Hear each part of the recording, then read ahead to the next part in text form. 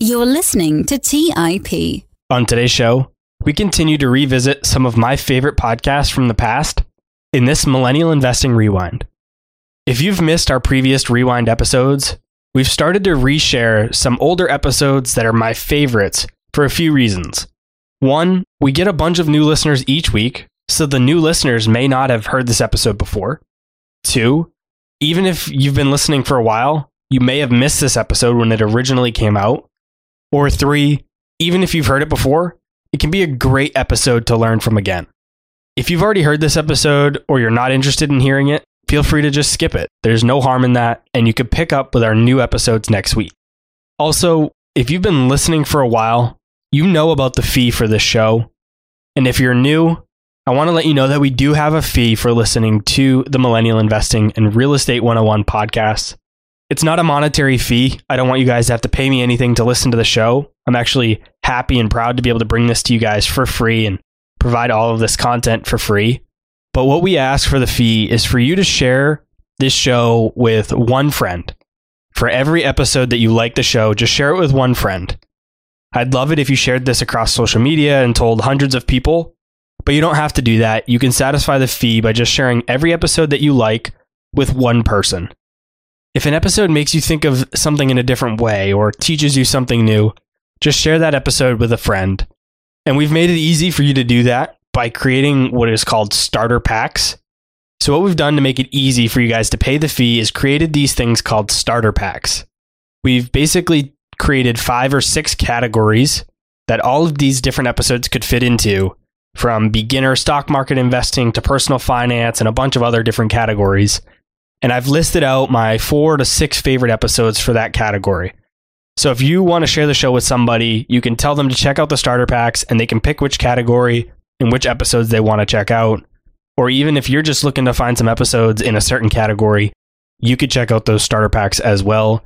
You can find those by going to theinvestorspodcast.com/MI starter packs. That's theinvestorspodcast.com/MI starter packs. And if you want to connect with me directly, the best place to find me is on Twitter. You can also find me on Instagram. My username on both is The Robert Leonard. That's The Robert Leonard.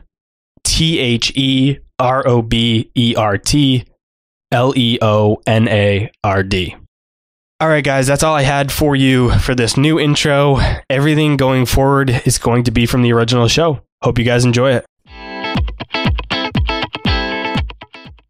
On today's show, I bring back fan favorite Jeremy Schneider to talk about common investing misconceptions and his sins for investing, as well as advice on how to build true, sustainable wealth. Jeremy is a successful entrepreneur and software developer and the founder of Personal Finance Club, a resource that aims to aid investors in the most effective path to building wealth. Jeremy's first appearance on Millennial Investing is our most downloaded episode ever. I'm not sure if it's conclusive evidence, but I think it helps validate my thesis that personal finance topics are important to being a successful investor. Jeremy, in particular, is able to give such great practical advice that anyone who is on their personal finance journey can apply to build wealth. If you haven't listened to our first episode together, I highly recommend that you go back and give it a listen. It was episode 53. This time around, we go a little bit deeper into common investing mistakes that Jeremy calls sins, hopefully giving you a better understanding of how to approach things like timing the market, portfolio allocation, international ETFs, and emergency funds.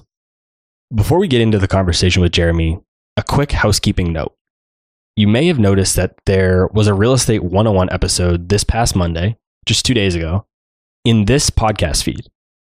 If you didn't hear the announcement in last week's Millennial Investing episode, or haven't listened to the Real Estate 101 show before, this was probably a bit of a surprise to you.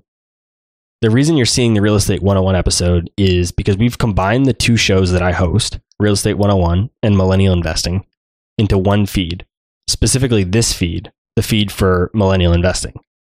Neither of the shows are changing. They're both going to have the same content you're used to.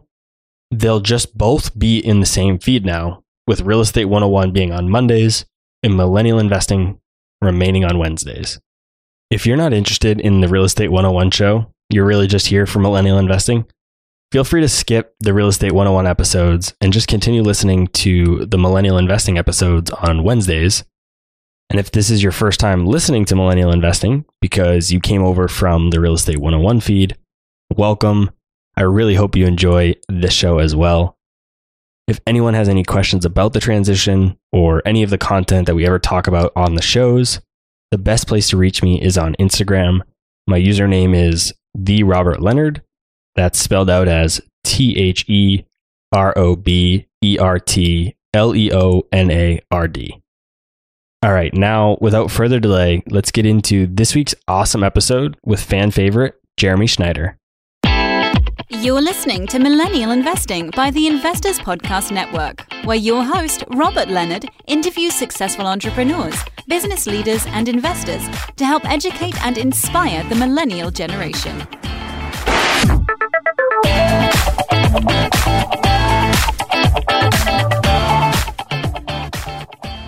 Hey everyone, welcome back to the Millennial Investing Podcast. As always, I'm your host, Robert Leonard, and with me today, I bring back one of my personal favorite and I know fan favorite guests, Jeremy Schneider. Welcome back, Jeremy.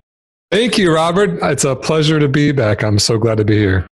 We've talked about this a little bit offline, but you were or have been our number one most downloaded episode. So a lot of people have heard of you, but for those who haven't, tell us a bit about yourself and how you got to where you are today.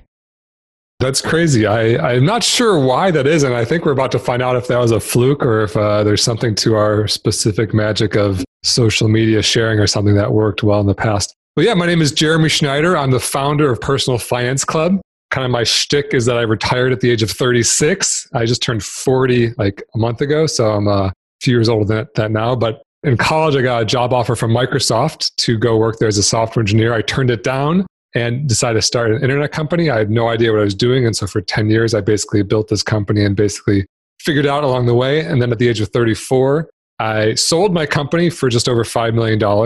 I didn't want to be one of those lottery winners that goes back to being a garbage man, 2 years later. So I started reading every book I could on personal finance and investing. And they all said the exact same thing. And it's something that most people just in the normal flow of their lives don't really hear that message. And I really love talking about personal finance and investing. And so I started Personal Finance Club to basically help spread the knowledge of, wise financial advice without any ulterior motives. We're going to cover a wide range of investing and personal finance topics today, but I want to start with one that's been top of mind for a lot of people. And that is, should we be investing when the market is at a record high? That's a great question. And it's a question I get all the time. It's a question I get this year. I got that question last year. I got it in 2018. I got it in 2017. I got it in 2016. I got it in 2015. I got it in 2014. I got it in 2013. Do you know why I got that question every single one of those years? Because they were all highs. Because they were all record highs. And so the question is, would you have invested in 2013 if you had the chance at that record high? In fact, it didn't start in 2013. Almost every year is a record high because the market goes up. There are crashes. There's a year where we don't hit a record high sometimes. But most years, we hit a record high. And in fact, one of my favorite things to do on, idle Tuesday nights is to open up a spreadsheet and download the history of 130 years of the US stock market and basically do a little research. I went and looked at every single month in the last 130 years, or actually it's like 150 years, between 1870 and 2020. I looked at just the months that were record highs, all-time record highs, the highest the market's ever been. If you invested just in those months, and then looked at the performance for the following year, on average, investing starting in those months, you would have an 11.2% return in 1 year. So that means you're actually on it, and the history of the stock market, the market goes up a little bit better than 10%. So if you invest starting during a record high, you actually get an 11% return for the following year. Is that what's going to happen starting today? I have no idea because I can't see the future. But I do know over the last 150 years, that's what's been happening. And most years we are in a record high. But since the stock market is basically like a stairway that only goes up, you just kind of got to get in and you're always going to be flirting with record highs, which is a good thing because the market goes up. If we are going to invest even at highs like today, how should we consider portfolio allocation when we think about international ETFs? They've significantly underperformed over the last decade. Why does or doesn't that matter? Yeah, international, basically, if you look at the last 10 years, international has done poorly compared to the US. It hasn't like lost money, it just hasn't gone up as much. But the last 10 years have been a very good 10 years for the US because 10 years ago was 2010, basically right at the bottom of the financial crisis. And so if you can measure just from the bottom of the crisis until today, it's basically this like long march up with a few bumps in the road, like the coronavirus crash, which we've already recovered from. And then when you compare that to the US or the international, which has had like the Greece thing and the Euro thing and the Brexit thing, and they've had like a few like issues that we haven't had, the US has outperformed. And so people ask me, why would I bother investing in international if the US has done better? And that what I ask them is, okay, that's what happened the last 10 years. What's going to happen the next 10 years? Is the US going to perform better or is international going to perform better? And they usually say that they don't know, because of course they don't know because no one knows. But if you look at back further than 10 years, you look back like 100 years, it basically looks like a seesaw. Like sometimes US outperforms, sometimes international outperforms. And sometimes that lasts 5 years, sometimes that lasts 10 years, sometimes that lasts 2 years. You know, there's a time between like 2002 and 2007 where international outperformed, in the 70s international outperformed, you know, in the 50s, like, and so it's basically like every decade it kind of switches. And so if you at this point, after we've just had this huge outperformance by the US, you then drop international, you're basically selling low. You know, you want to sell high. If you were to say, hey, Jeremy, should I drop US and go all in international because like things are likely to flip-flop and revert to the mean, I'd say, you're the first person to ever ask me that question. And I respect that you're not chasing past performance, although I still wouldn't do that because we just don't know. And so basically, I guarantee myself the full growth the world economy returns by buying both. And I just, you know, rebalance. I just pick my asset allocation. You know, I have a slight US tilt, like, you know, 60-40 or 70-30 or whatever it is. And then just stick with it because that's how I think I'm going to maximize my own wealth. That reminds me, when I talked to JL Collins and I asked him if he recommended the total stock market index fund versus the S&P 500 index fund. And he said, both of them will probably do fine. One will do slightly better than the other. I have no idea which one, so I go with VTSAX. And it makes me think of the same idea as international in the US. Both are probably going to do well at certain points. One will outperform the other, but we don't know which one. So have a little bit of allocation to both, I suppose. And, you know, in his book, J.L. Collins, he mentions international and he loves VTSAX. He says, you know, there are people like him and like Warren Buffett and even Jack Bogle. There are people who've said that like the US has so much international business that you are inherently diversified around the world by owning US businesses. I can't dispute that because those are people who are probably wiser and more educated than me. But from my world perspective, like, you know, maybe something weird happens in the US and we have like the dollar no longer is the global currency, or who knows what might happen. Like I want to have not all my eggs just in one country's economic basket. But like he said, you know, we don't know the future, but I think if you just pick a plan, stick with it, and invest for the long term, you're going to have a lot of wealth. And if you keep making a bunch of changes, that's where you're probably going to lose out. I want to take a look at your 7 sins for investing. And we'll start with number 1, which is holding cash in retirement accounts. Before I ask my actual question, I want to tell you and the listeners and everybody on Instagram Live a quick story that I was told by another guest on the show. There was an individual who started investing in their mid-20s and invested for 35, 40 years until they retired. When she got to retirement, she had a couple $100,000 saved up, which is amazing, but she expected to have a lot more. She ended up consulting with a financial advisor to find out why she didn't have more, only to realize that she never actually invested that money. People told her that she needed to save for retirement, but no one ever told her that she actually had to invest the cash that was going into her account. So it just sat in a cash fund and was never actually invested. And I know that's not your point with your first sin of investing, but when I read about this sin, I instantly thought of this story and I just had to share it. But anyway, what is holding cash in your retirement account? Why is that your first sin of investing? That's literally exactly my point. Like that story is like the extreme version. And I hear a version of that story almost every day where people basically conflate the name of the account with the investments inside the account. So for example, people put money into a Roth IRA and they, like the poor woman in your story, thinks that they've invested. But there's a second step you have to do, which is to invest the money. You know, it's just like putting money in just moves money from one account to another, like between checking and savings, from savings to Roth IRA, that's fine, but it's still just cash is sitting there. The magic of investing and the magic of compound growth happens when you take that money and like buy something with it, buy stock in the US or world economy like we were just talking about.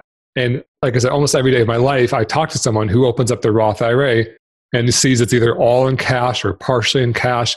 And so that's exactly what the first sin of investing is. If you have any sort of investment account, it's very likely that you should have zero cash in there because all the money should be invested.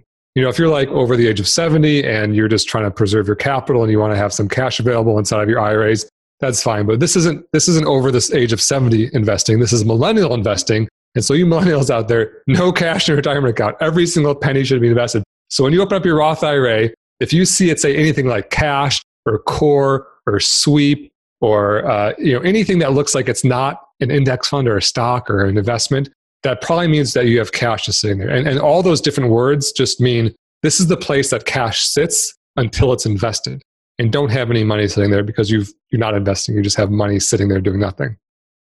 What if a millennial intentionally leaves cash in one of those funds until maybe they're trying to time the market, maybe they want to wait for a better time to invest? Is that also a sin? Then that millennial is breaking one of my other sins of investing, which I think we're going to get to shortly. A lot of investors that listen to this show are individual stock pickers. So we may not all agree with your second sin of investing, and that is picking individual stocks. Why is picking individual companies to invest in a sin of investing? This sin kind of pains me because I know that just like the temptation and the excitement around investing in individual stocks draws a lot of people in. And if the choice is between not investing or picking random stocks that you research or you're guessing or you hear tips or whatever, I would always prefer investing in stocks over not investing. The problem with picking stocks is that the market is efficient. And so when you or me or any individual person looks at a specific stock and tries to make the decision, is this stock more likely than not to outperform the market going forward? It's basically impossible to do because everything that I know and that you know and that any individual person knows is already priced into the market. So for example, if I say, hey, Apple's a great company, I love iPhones, all my friends love iPhones, I'm going to buy Apple. Everybody else knows that too. And so all that information is already priced in. So you have to pay so much for one share of Apple until basically all these people who also have that information says, okay, Apple's not that good. It's facing threats from Google, or there's going to be a lawsuit, or the CEO could die, or who knows what. That's one penny too much. I'm going to sell my share, right? And so that's what an efficient market means. It's like once everyone who has all the information, and this is happening like millions of times a second as all these shares are traded constantly when the market's open, that's where the price is met, right? So I can't then look at just from my perspective, decide which stocks to buy. And so what happens when you buy individual stocks is you're basically just exposing yourself to greater volatility. So instead of owning the whole market and guaranteeing yourself your share of every stock, every sector, every size of company, all that stuff, you're basically concentrating your investments in certain stocks, and then you're going to have more volatility. But in exchange for that volatility, in exchange for that risk, you're not getting a higher expected return. Any set of stocks you buy, on average, is expected to return the same as the market because those stock prices are all efficiently priced. And so when you trade more volatility for not greater return, that's a bad trade. So that's why stock picking is a sin. That said, I actually live by the 90-10 rule, which is 90% of my investments go into index funds, buying and holding index funds. Just let it ride for decades, let it go. That's how I think I'm going to become the most wealthy. But then with the remaining 10%, go nuts. Pick stocks, Bitcoin, futures, options, trading, whatever you want to do. But I think if you do that and you're very honest about the accounting of it, you'll see that your index fund over time is very likely to outperform your stock picking. I'm not insinuating that you're old, Jeremy, but because you're 40 and on the higher end of the millennial scale, do you think millennials could adjust that 90-10 percentage? For example, I use 70-30, sometimes 60-40, 60-40 as in 60 stocks, 40 index funds. Do you think we could do that as younger investors? And you can do whatever you want. Yeah, but thank you for calling out my age. Yeah, I was born in 1980. So according to about half the websites on the internet, I'm still a millennial. You can do whatever you want. I believe that your index fund portion is going to grow more. And so it's not really a matter of, I think some people say, oh, I'm willing to take on more risk. But when you say I'm willing to take on more risk, the second half of that statement is in exchange for higher returns. But if you're not getting higher returns, then you don't want more risk, right? So it's not like I'm taking a trajectory that's going to have less growth. I'm taking the trajectory with the maximum growth while also mitigating my risk, right? So But that said, if all you did was put 100% of your money in picking stocks and throwing them at the dartboard, you would be in great shape. It's all about putting more money in, right? If someone is picking stocks randomly or doing the research or whatever, and they're putting $1,000 a month, and someone else is putting $100 a month and into an index fund, the $1,000 a month is going to win, right? It has way more to do with how much money you're putting in than perfectly getting your investing strategy right. And so, if someone's 70-30 or 50-50 or whatever, I'm not going to wag my finger and say you've picked too many stocks. I mean, I guess that is what I'm doing because I called it a sin, but just as a matter of education, because I want them to know that they're probably not going to get higher returns out of that portion of their portfolio. Let's take a quick break and hear from today's sponsors. Hey guys, about a year and a half ago, my wife and I got married, and one of the most stressful parts of our relationship has been trying to join our finances together. We all know that money issues are a leading cause of divorce, but Monarch, the top-rated personal finance app, has built-in collaboration features so that you can invite your partner at no extra cost.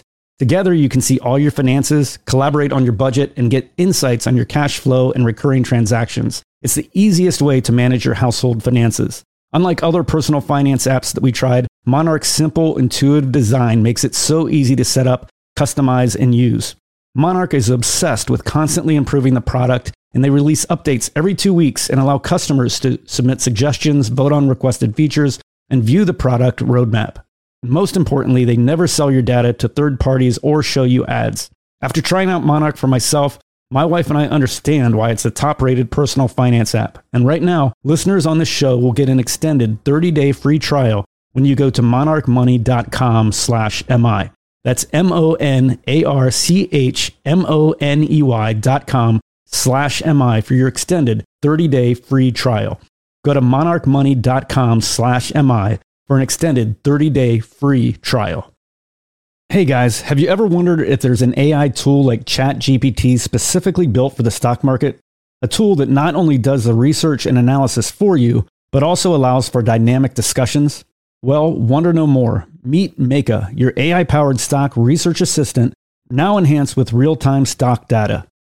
Let Meka do the heavy lifting for you to significantly reduce your research time. And the best part, Meka is 100% free. Ask Meka questions like, explore the financial health of Apple through a summary of its balance sheet. Compare the financial statements of Apple and Tesla. What is the analyst price target for Microsoft? What is the social sentiment analysis of Amazon? And millions of other queries right at your fingertips. Visit Meka.com. That's MEYKA.com. Hey guys, when it comes to financial advice, you've got to trust the source. It's why you listen to this podcast. When I'm looking to upgrade my wallet, I turn to NerdWallet. Their expert team of nerds dives into the details to help you find smarter financial products. Before NerdWallet, I'd pay for vacations with whatever credit card was in my wallet. But I was missing out on miles I didn't even know I was leaving on the table. Now I've got a new card with more miles and more upgrades.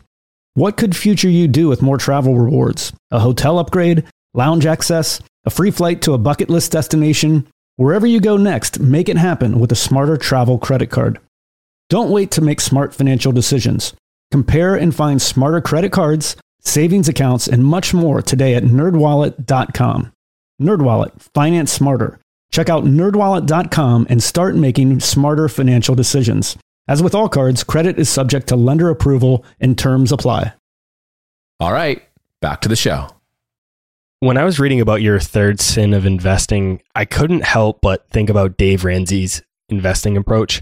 With his personal finance advice being what it is, his investing approach really surprises me. What he does is he recommends investors look for actively managed mutual funds that have done well in the past and invest in those because they'll continue to do well into the future. Or at least that's what he says. I don't agree with this strategy at all. Actually, I think Dave is wrong. But what are your thoughts around chasing past performance, and why is that a sin of investing?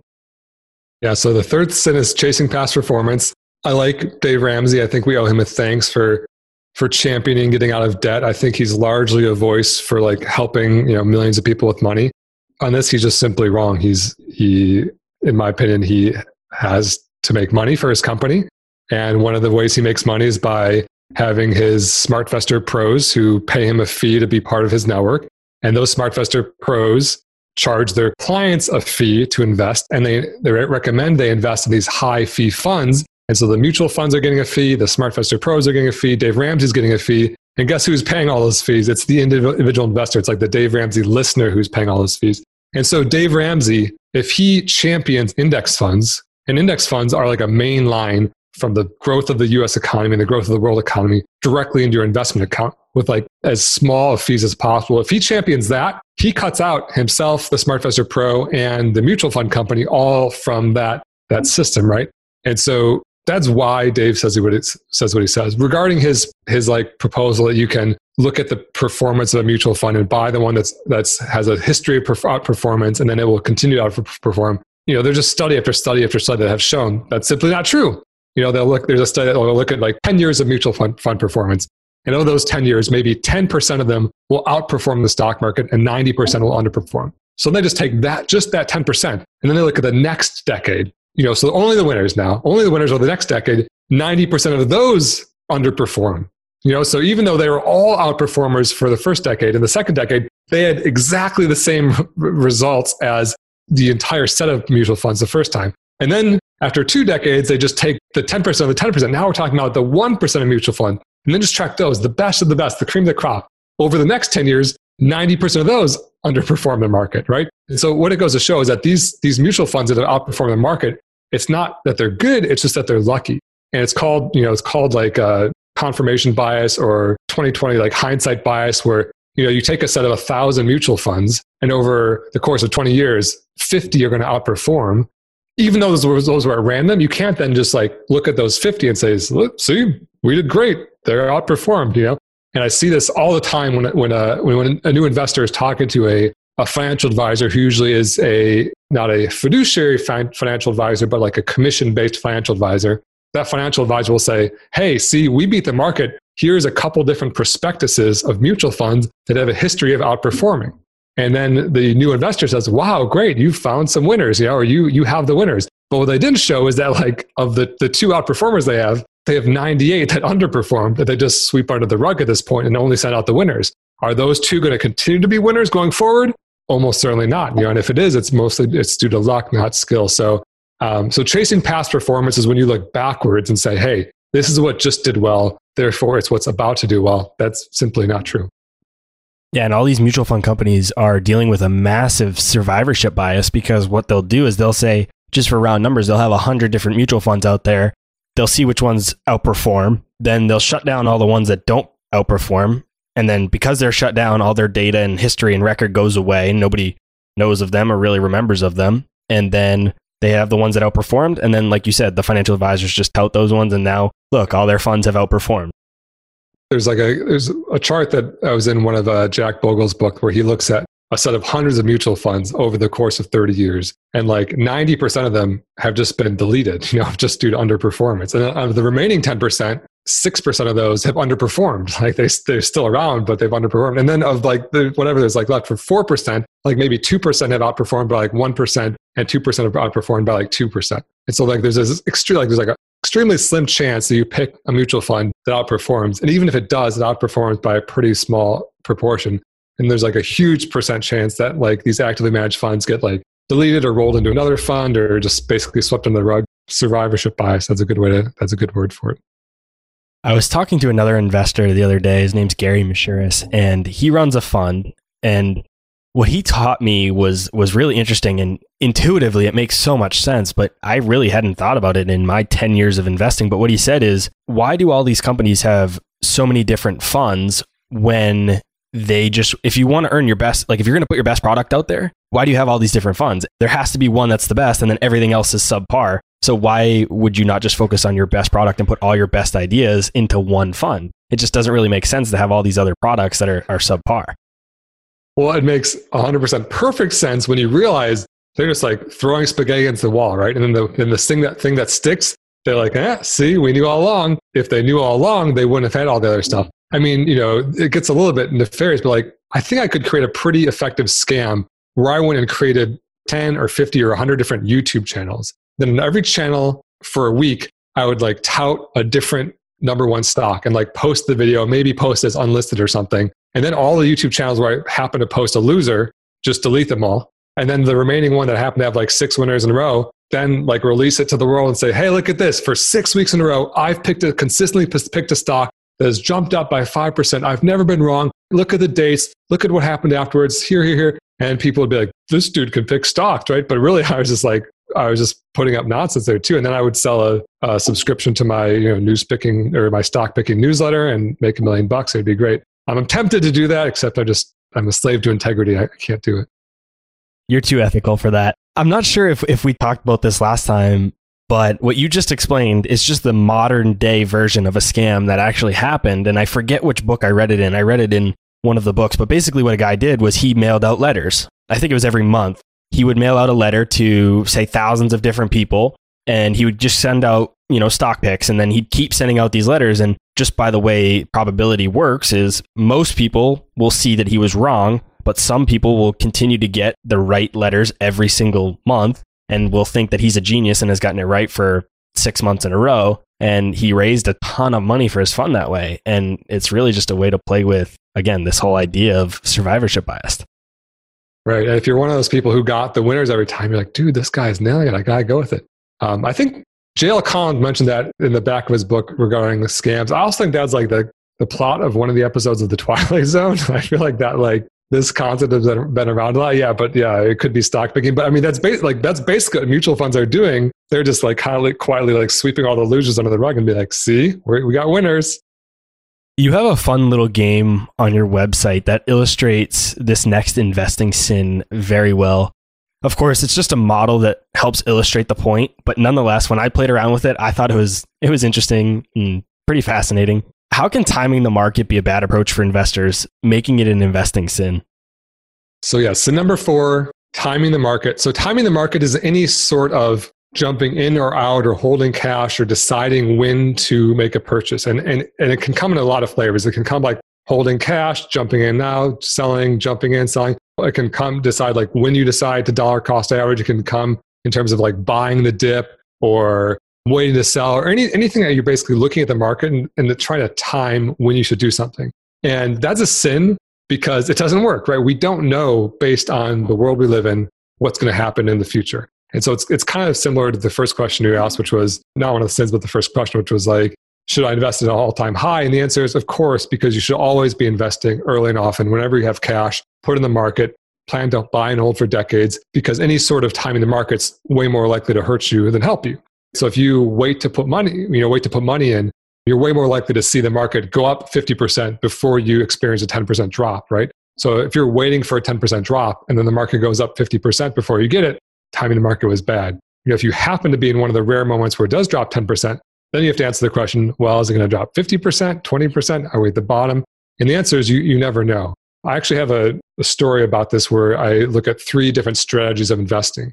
From like 1980 to 2020, one person invests only at right before the 4 crashes of the last 40 years. So right before there's like a 20% or 25% Kuwait crash. There's a 1987 Black Monday. There was a .com crash. There was the financial crisis and then the COVID crash. So they basically saved up all their money and invested right at the record high. Then that person continued to hold forever. So let's call this investor who invested only at the top of the market, Tiffany. So Tiffany invests only at the top. She invested $200 a month, but she saved her money in a cash account. And then at the very top of the market, put all her money in only to experience a crash. But she held all of her shares for the remainder of the 40 years. Then the second crash did the same thing. So she always invested at the top.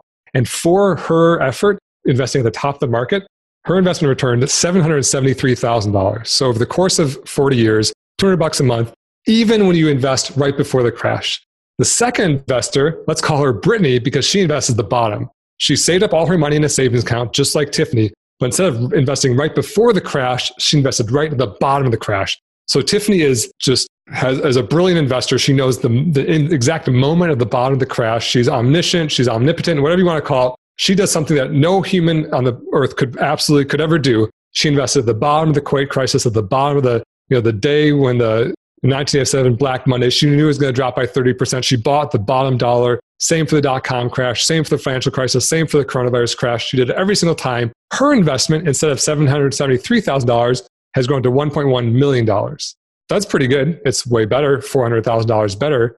But still, for being omniscient, it's not that much better. Most of the growth in both cases came from holding for the whole period. But wait, there's one more investor. It's slow and steady Sarah. Slow and steady Sarah. Sarah doesn't know when the market crashes are coming. She doesn't even attempt to know.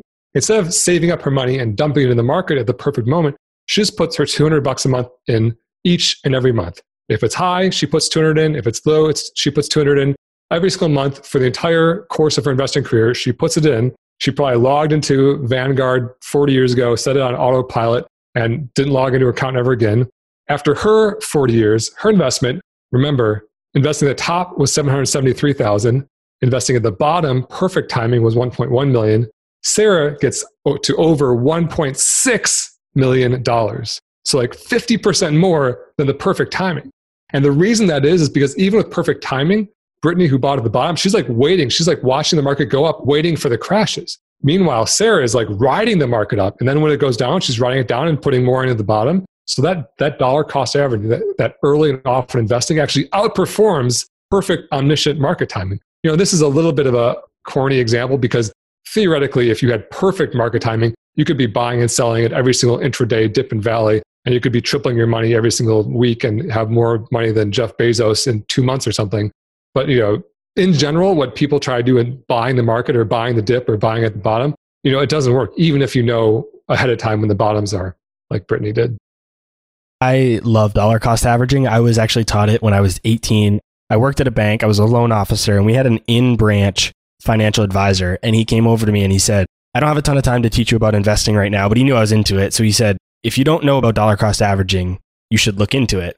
And I did. And that's when I researched it, started to learn about it, understood how powerful it was. And ever since then, I've used it to this day for the last 7, 8, 9 years. And what's great about 401ks is if you're contributing weekly, bi-weekly with your paycheck, you're automatically dollar cost averaging, which should do well for you over the next 40 years as you invest throughout into retirement. The 401k, I think it's kind of like a weird rule that your employer has to decide which things you're allowed to invest in, and you only get to take advantage of this tax break at the discretion of your employer. But it does encourage that regular investing. And so most millionaires get there just by regularly investing when they wake up and oh, got $1 million in the old 401k, Meanwhile, if they're trying to out there hustle and pick stocks and day trade Bitcoin or whatever, that doesn't end up being $1 million. It's just the slow and steady thing over a career, which builds the real wealth. Going back to Dave Ramsey's investing approach, and this episode is totally not meant to just bash on Dave. I like a lot of what Dave does, but going back to the actively managed mutual funds, investors are typically required to pay very high fees. We talked about how all the other downsides to actively managed mutual funds, but another one is the very high fees relative to other options out there. Why is paying high fees detrimental to investors' long-term wealth creation? So yes, that is sin number 5, paying high fees. And the reason is because it's the only thing that you can do as an investor that is predictive of better future performance. And so there's a study that looks at, I think it's 11 different factors of mutual funds, of actively managed mutual funds. And they were Morningstar rating and past performance and manager tenure and CAPE ratio and an expense ratio and every way that you could define or measure or put a metric on an actively managed mutual fund. Of those 11 factors, 10 of them had no correlation to future performance, and one of them did.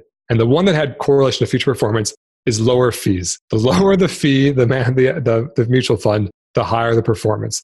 And think about it, right? If you think of the world of stocks, every single stock in the world, Google, ExxonMobil, Amazon, Apple, FedEx, whatever, all these stocks, they're just pumping money into the market and they're just profiting and growing and generating revenues. And all this can basically be encapsulated into an index fund. That is the whole market.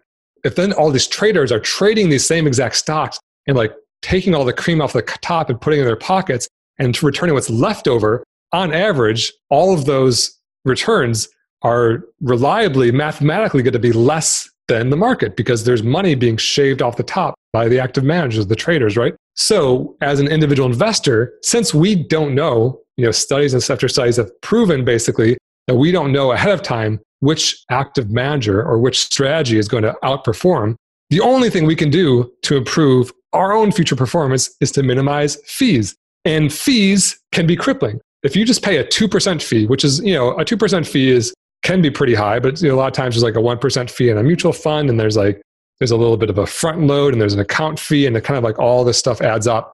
But just a 2% fee, it doesn't sound like much either. Like, out of 100%, you get 98% plus all the gains, and they just take 2%. But the 2% fee over the cost of a career basically erodes half of your nest egg. So it would turn a $2 million portfolio into a $1 million portfolio just from the cumulative devastating impact of that 2% fee. And so when you're trying to improve your own future growth, minimizing that fee, an index fund these days is like about 0.1% or lower. And the average actively managed fund is like 1% or so. So you can get 10 times less fees just by buying and holding index funds.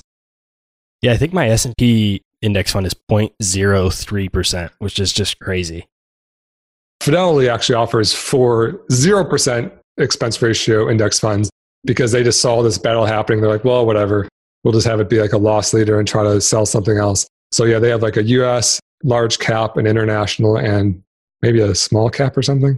4 different 0% fee index funds if you want to go sign up with Fidelity. Although, when people ask me if they should switch that, 0.1, 0.030, they're all so close, it doesn't really matter. So if you're with Vanguard or something, don't switch to Fidelity just to like lower it by like a few basis points.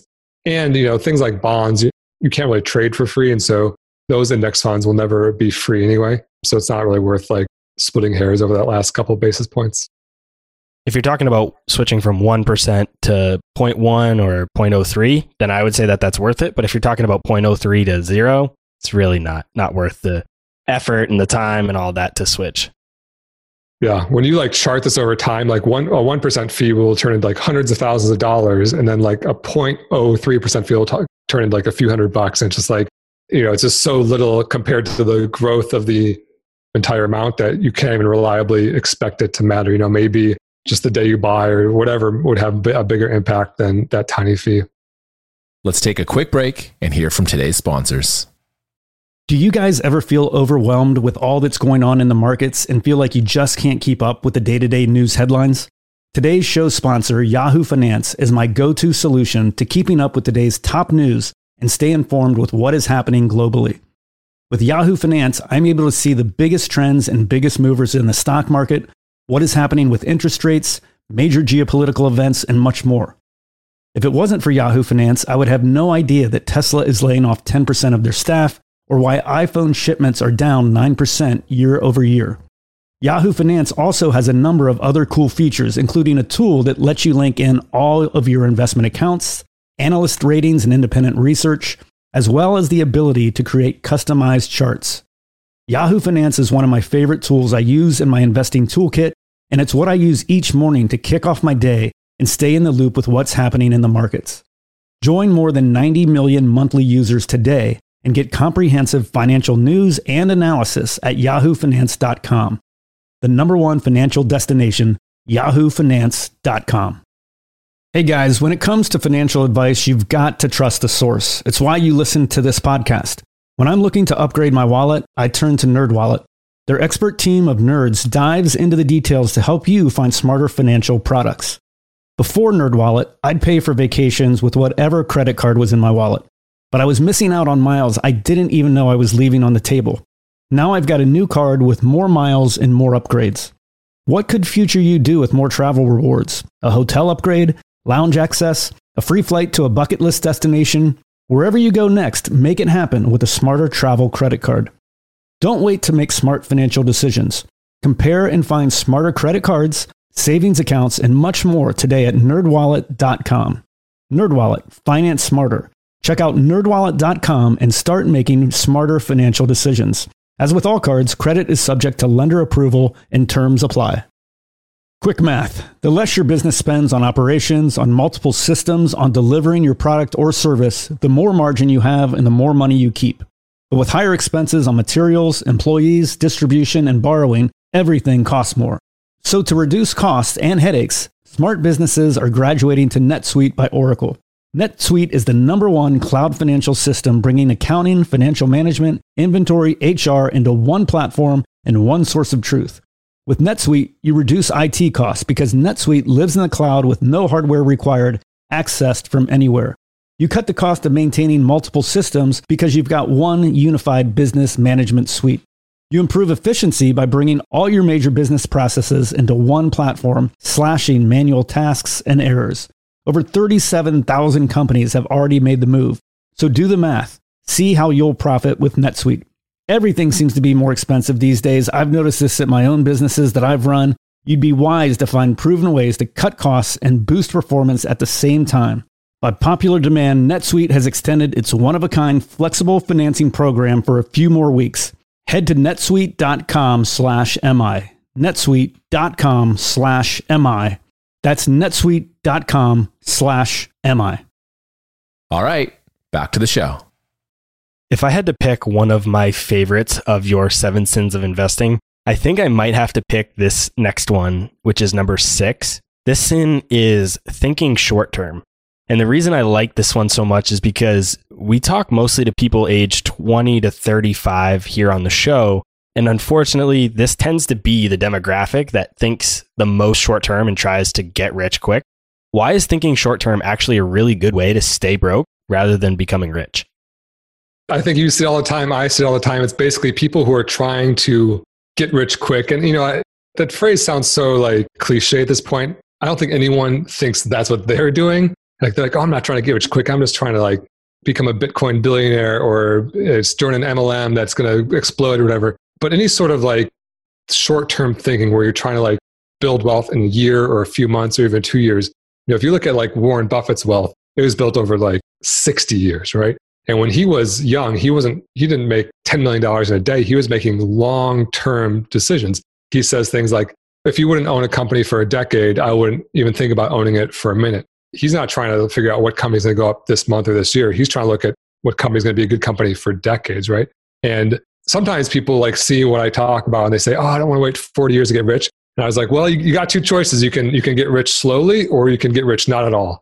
And because the get rich quick mentality is what keeps someone broke. One non-stock market like story might be someone who's trying to like flip houses. And flipping houses could be a good business, but someone who's trying to like buy and sell real quick or like do arbitrage or move houses here and there. They might make money in one, lose money in one.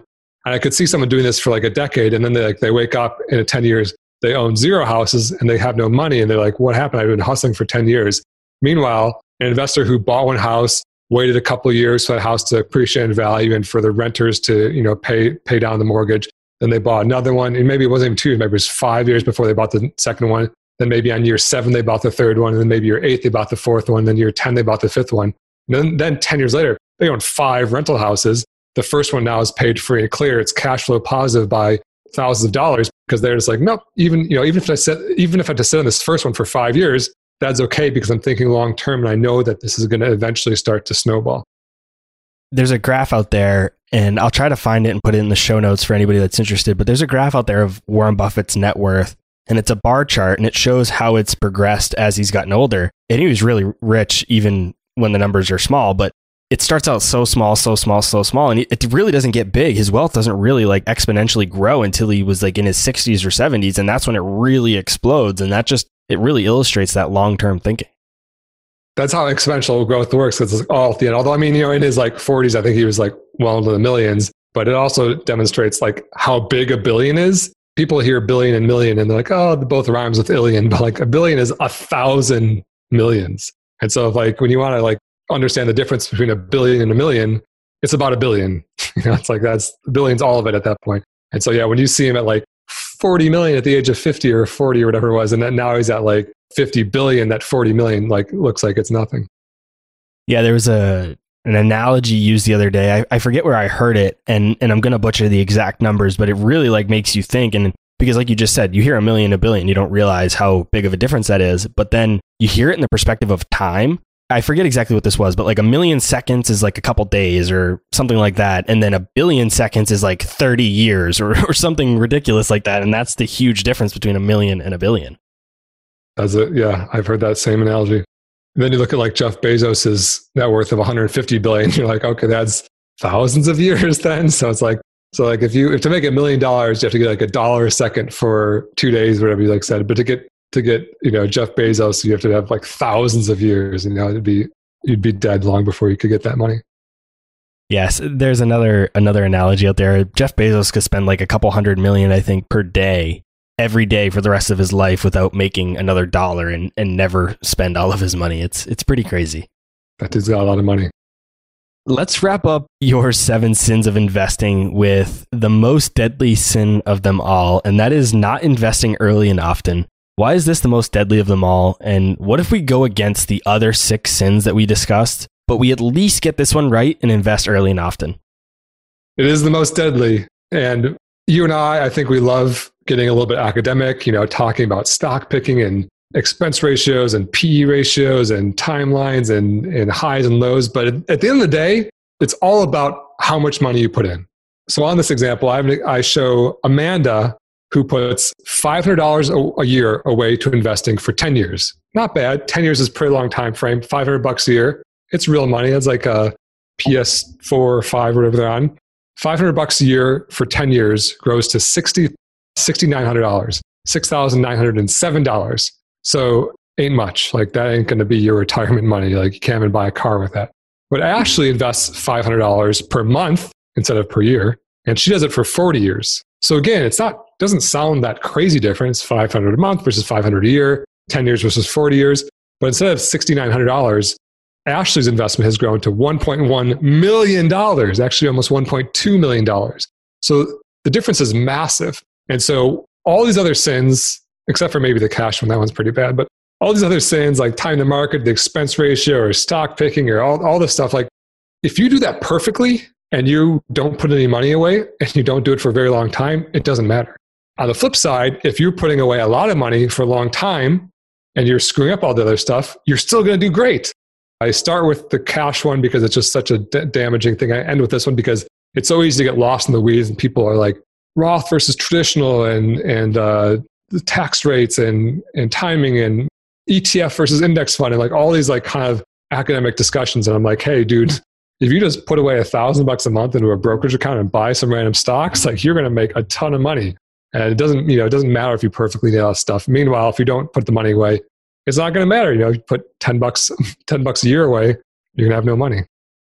I love this discussion because not that long ago, probably 3 or 4 years ago, I was the investor that had to get everything right. I didn't really care about the simplicity. I wanted every single tax advantage, every single basis point that I could eke out on the fees and returns and everything like that. I wanted everything to be as fully optimized as I could. And as I get older, granted, I'm only 25, so I'm not old, but as I get older, I am valuing simplicity so much. And I just really default to that advice you just gave, where you just do something that's not atrocious, do the right, semi-right thing at least, and do it for a long time, and you'll turn out okay. Yeah, I actually have had the exact same experience where, when I had my windfall 6 years ago, I read all the books and read all the details and got very academic about it. Like I bought 7 different ETFs, and I heard ETFs are more tax efficient than index funds, and did efficient fund placement between my retirement accounts and my brokerage account. And, looking back on that, I'm like, did I actually make more money than if I just bought a single index fund and just put the same exact index fund on all my accounts?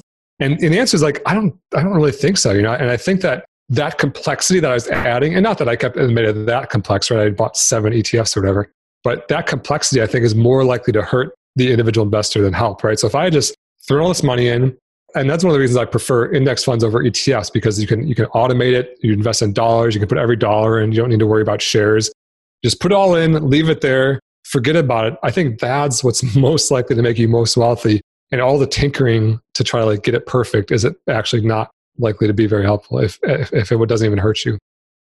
Based on our conversation in this episode so far, most people can probably tell you're a simple, non-stock picking investor. So when I saw you post about IPOs on Instagram the other day, I actually found it quite interesting. You posted a pretend dialogue between 2 people where the first person said, hey, I just bought into this hot new IPO and now it's up 10%. Should I sell? And your cartoon character responded by saying, do you remember anyone who bought Tesla, Netflix, Bitcoin, and Amazon and then sold when they were up 10%? And the other person responded, no. And you said, me either. To me, that insinuates that someone should hold on to these positions. How can that be true if everything we've talked about so far is also true? That's a good question. And basically, I think this is really illustrating one of the 7 sins, which is the sin of short-term thinking. And so, like I just said, getting it perfect isn't what's most important. It's like doing the big things right, like buying and holding for long periods of time. And so, yeah, I don't know if this cartoon character or your, whoever the listener is right now, if your IPO is going to outperform. But I do know that every single IPO in history, if you want to like have it be like a 100 bagger, which means it goes up 100x, you're going to have to experience like huge ups and downs and swings, right? Because it's the longevity of the whole time, which makes it so amazing, right? And so when you look at like Amazon or Netflix or Tesla or whatever, even Bitcoin, like all those only look like these hot, amazing stocks now, but they've all been around like 10 to 20 years. And so to have realized that amazing gain, you would have to hold it for 20 years. And so while I still am not a fan of stock picking because I don't know if this IPO is going to outperform, and if this cartoon character was like, hey, I'm just going to sell and then like I'm going to do index funds from now on to guarantee my wealth, I'd be like, that's fine. But I guess I'm really pointing out is that like the sin he's committing here is short-term thinking, because like what's 10%? 10% isn't how you build real wealth. You have to hold for long periods of time. He's also trying to time the market. He's saying it's up 10%. I'm trying to time this. I think, because why would you sell, right? If you think it's going to continue to go up, you wouldn't sell. You would hold on to it. So he's essentially trying to time the market and say, well, this must go down, so I'm going to sell. So he's essentially breaking a couple different sins. That's true. He's picking individual stocks. He's timing the market. He's thinking short term. He's breaking all sorts of sins. And, if he sold and took the money and then spent on something else or, kept churning, if you fast forward his life 40 years, he's probably going to end up with way less money than if he just let it ride and kept it snowballing over and over and over, right? So he's an investment sinner, this guy. And you don't have IPOs as a specific sin, but I do. I'm not a big fan of IPOs. I was a little bit tempted with Airbnb recently just because I like the business model, but my temptation didn't overwhelm me and I didn't buy any shares. And I tend to stay away from IPOs because that's one of my fictitious sins if I had any.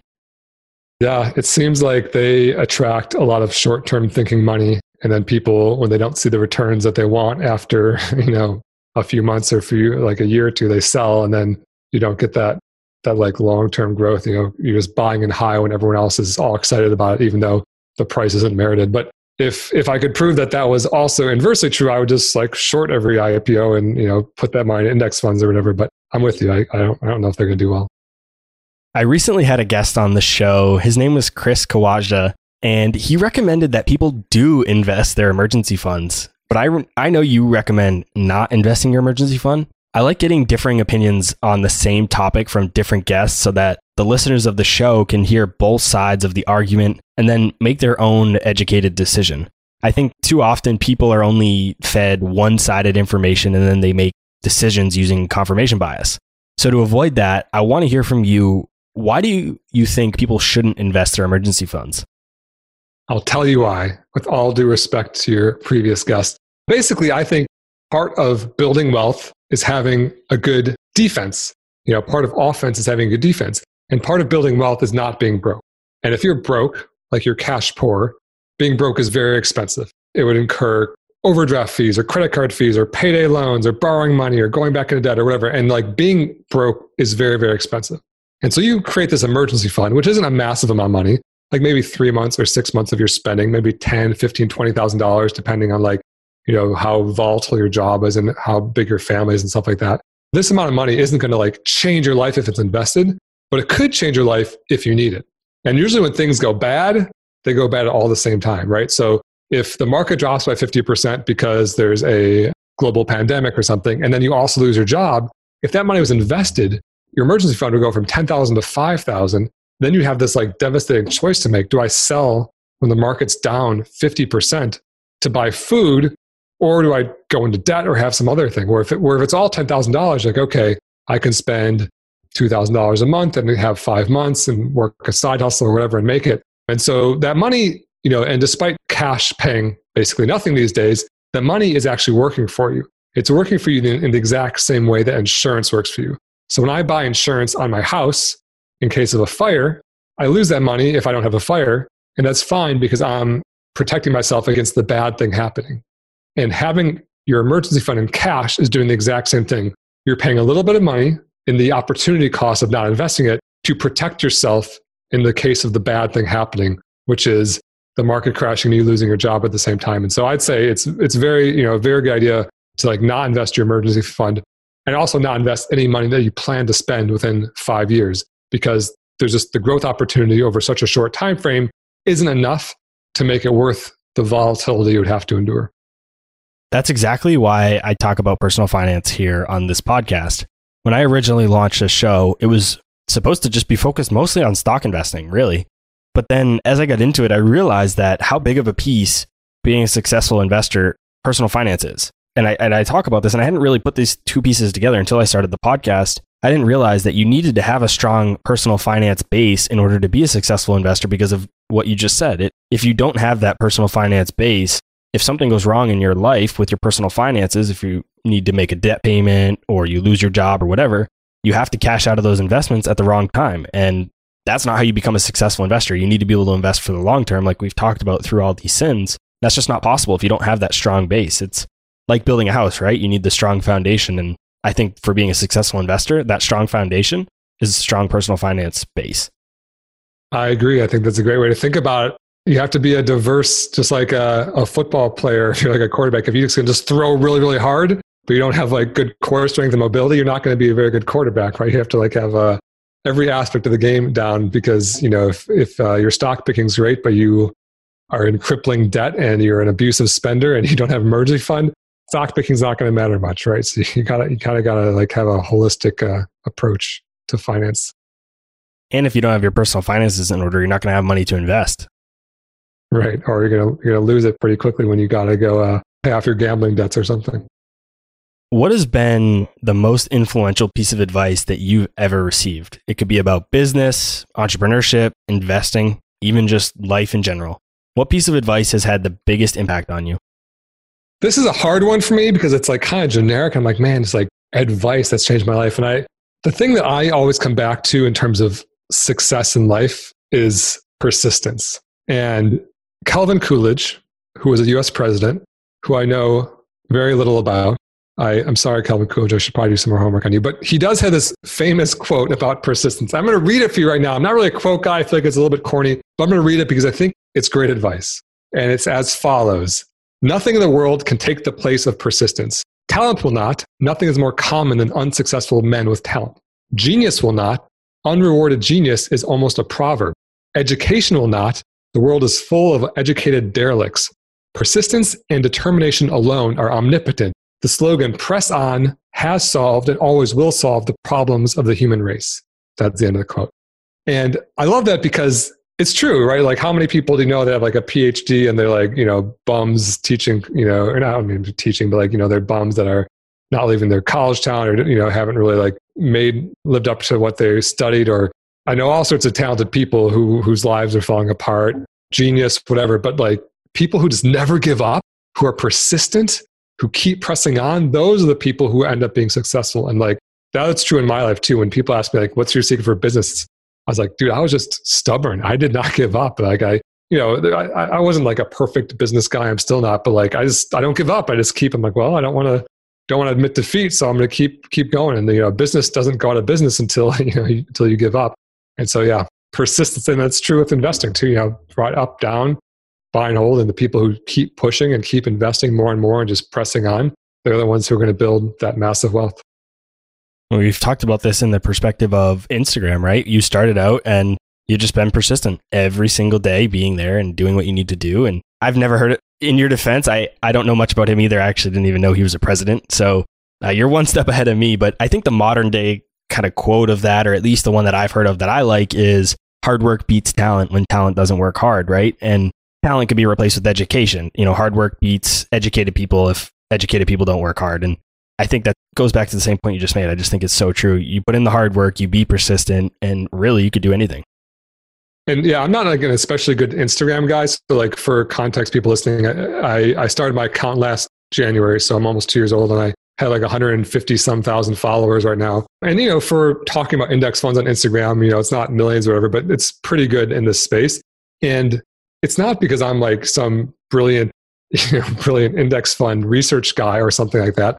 I really think the reason I do so well is because I post every single day for 2 years. I posted, I like comment, I stay persistent. I respond to DMs. I'm just pushing every single day. And in combination with that, I'm basically trying to actively improve. I don't just do the same. People who are just like posting like quotes over landscapes or something, that's not really demonstrating improvement. I'm like looking at what's coming back. I'm seeing what posts are doing well. I'm like responding to that. I'm tweaking the process. And so like those two things in combination, the persistence and the continuous improvement, I think that is why I have done well at Instagram, and that's why I did well in business. And I think, that's not because I'm like some brilliant graphic designer or have this like amazing insights into finance. It's just because I've been consistent, persistent, and improving. Jeremy, as always, whether it's for an episode of the podcast or just a personal conversation that we have, I enjoyed our time chatting. Where can everyone listening go to learn more about you and all the different things you're working on? Thank you, Robert. The pleasure is always entirely mine. I'm the Personal Finance Club guy, so personalfinanceclub.com. Most of the magic is currently happening on Instagram at Personal Finance Club. And I do basically everything's for free, but I do sell one course that's a $79 course on basically learning to invest in index funds. There's no secrets inside of the course. It's the exact same thing you'll find in books and podcasts and on my website and my Instagram. But if you like my style and you just want to have it walked through with like videos and demos, you can find that at personalfinanceclub.com as well. I will put a link to all those different resources in the show notes below. You can find them in your favorite podcast player. As Jeremy said, you can find him on Instagram. You can find me on Instagram at @TheRobertLeonard. If you're having a hard time finding a profile, just go to my followers, who I follow, and you'll see his name in there. I don't follow a ton of people. Jeremy is one of them. His advice is great. You'll love all his content. So I highly recommend you guys go check him out. Jeremy, thanks so much. Thank you, Robert. It's been awesome. All right, guys. That's all I had for this week's episode of Millennial Investing. I'll see you again next week. Thank you for listening to TIP. To access our show notes, courses, or forums, go to theinvestorspodcast.com. This show is for entertainment purposes only. Before making any decisions, consult a professional. This show is copyrighted by the Investors Podcast Network. Written permissions must be granted before syndication or rebroadcasting.